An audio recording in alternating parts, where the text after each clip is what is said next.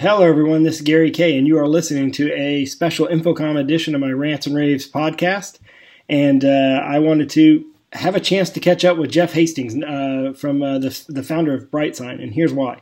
BrightSign is definitely leading the world market, and I don't say that lightly, in media players. And they have pioneered a lot of stuff in the world of media players. The first SSD-based media player I ever saw, the first HD media player I ever saw, the first 4K media player I ever saw. The new form factor's cool, and the color's purple, and we're purple too. So I have a special love for BrightSign. Jeff, how are you doing? I'm doing great, Gary. That color purple, we can't get away from it. Listen, you guys are in booth 443. We love that color purple. Exactly. You're in booth 443. And I know that I kind of know what you're doing at InfoComm. And I know that a lot of it has to do with sort of dovetailing off what you launched at ISE, but I also know you're doing some new things. So let's do a quick review of what you announced at ISE and where you are on that and what you're planning on doing at InfoComm, if you don't mind. So at ISE, we announced kind of two big things. One was our OPS player, which basically is the first kind of HD media player that plugs in the OPS slots that is a non-PC form factor. So it really brings the price down dramatically from, kind of over $1,000 for the typical PC down to $400 list price. So that was one of the big things we announced. And the second, and the one we can talk about some more here, is the announcement of our BrightSign built-in module. A lot of people have been, especially auto manufacturers, really want to have kind of the built-in capabilities of the BrightSign, but really don't want to go off and try to develop it. They know we've been developing this technology for a long time. So we built a small module that's built to be integrated right into a display. And we showed some of the first models at ISE. And basically at InfoComm this year, we're announcing another partnership that's bringing out a whole brand new line of these. It's called, the company is called Industrial Image.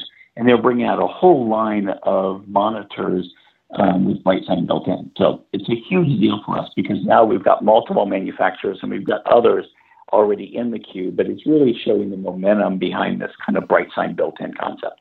Yeah, and number one, obviously the digital signage market is growing by leaps and bounds. And it's a great opportunity for integrators to get into a segment of the market that is growing very rapidly. Number two, the thing I think that's interesting about the media player market is you guys, even though you may not want to admit this, are really well positioned to drop into pretty much any AV system in the world because the way you're sending content through the network is the way that content's going to be sent in meeting rooms and classrooms and boardrooms in the future. So even though you're kind of in the digital signage world now, that part of the market is soon to be sort of content delivery market rather than just digital signage.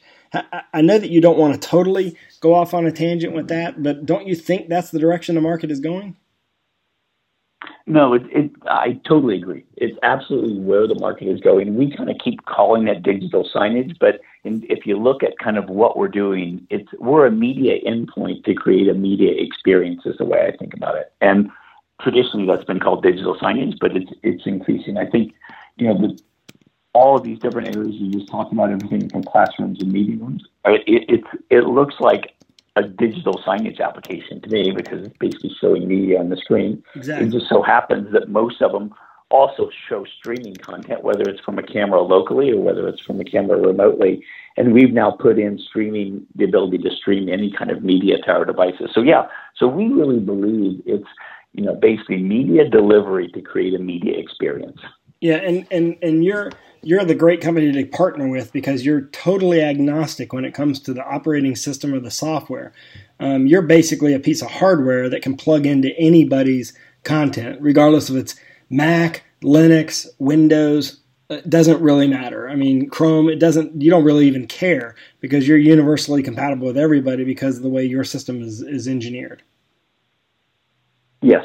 Basically, our whole goal is to be kind of agnostic to where the content is coming from and to support every common format that's out there. So whether it's HTML, whether it's streaming HLS, or you name it, we will support all these formats so that we can basically be the device at the end of the chain that can take the media and composite it together and create that experience at the endpoint. Whether, some of them, we're even getting into places where people are using them just to basically have audio and music endpoints. So there's actually no video. I mean, video still dominates it, but we actually do a lot of audio also.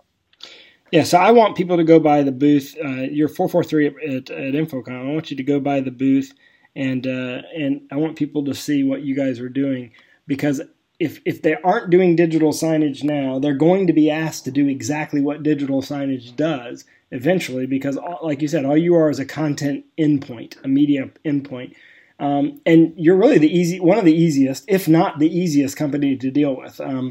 You're very well knowledgeable about the industry. I mean, your background is very interesting. We've talked about that in other meetings and podcasts, because your background stems from the consumer Roku market as well, which you know a lot about the streaming content market.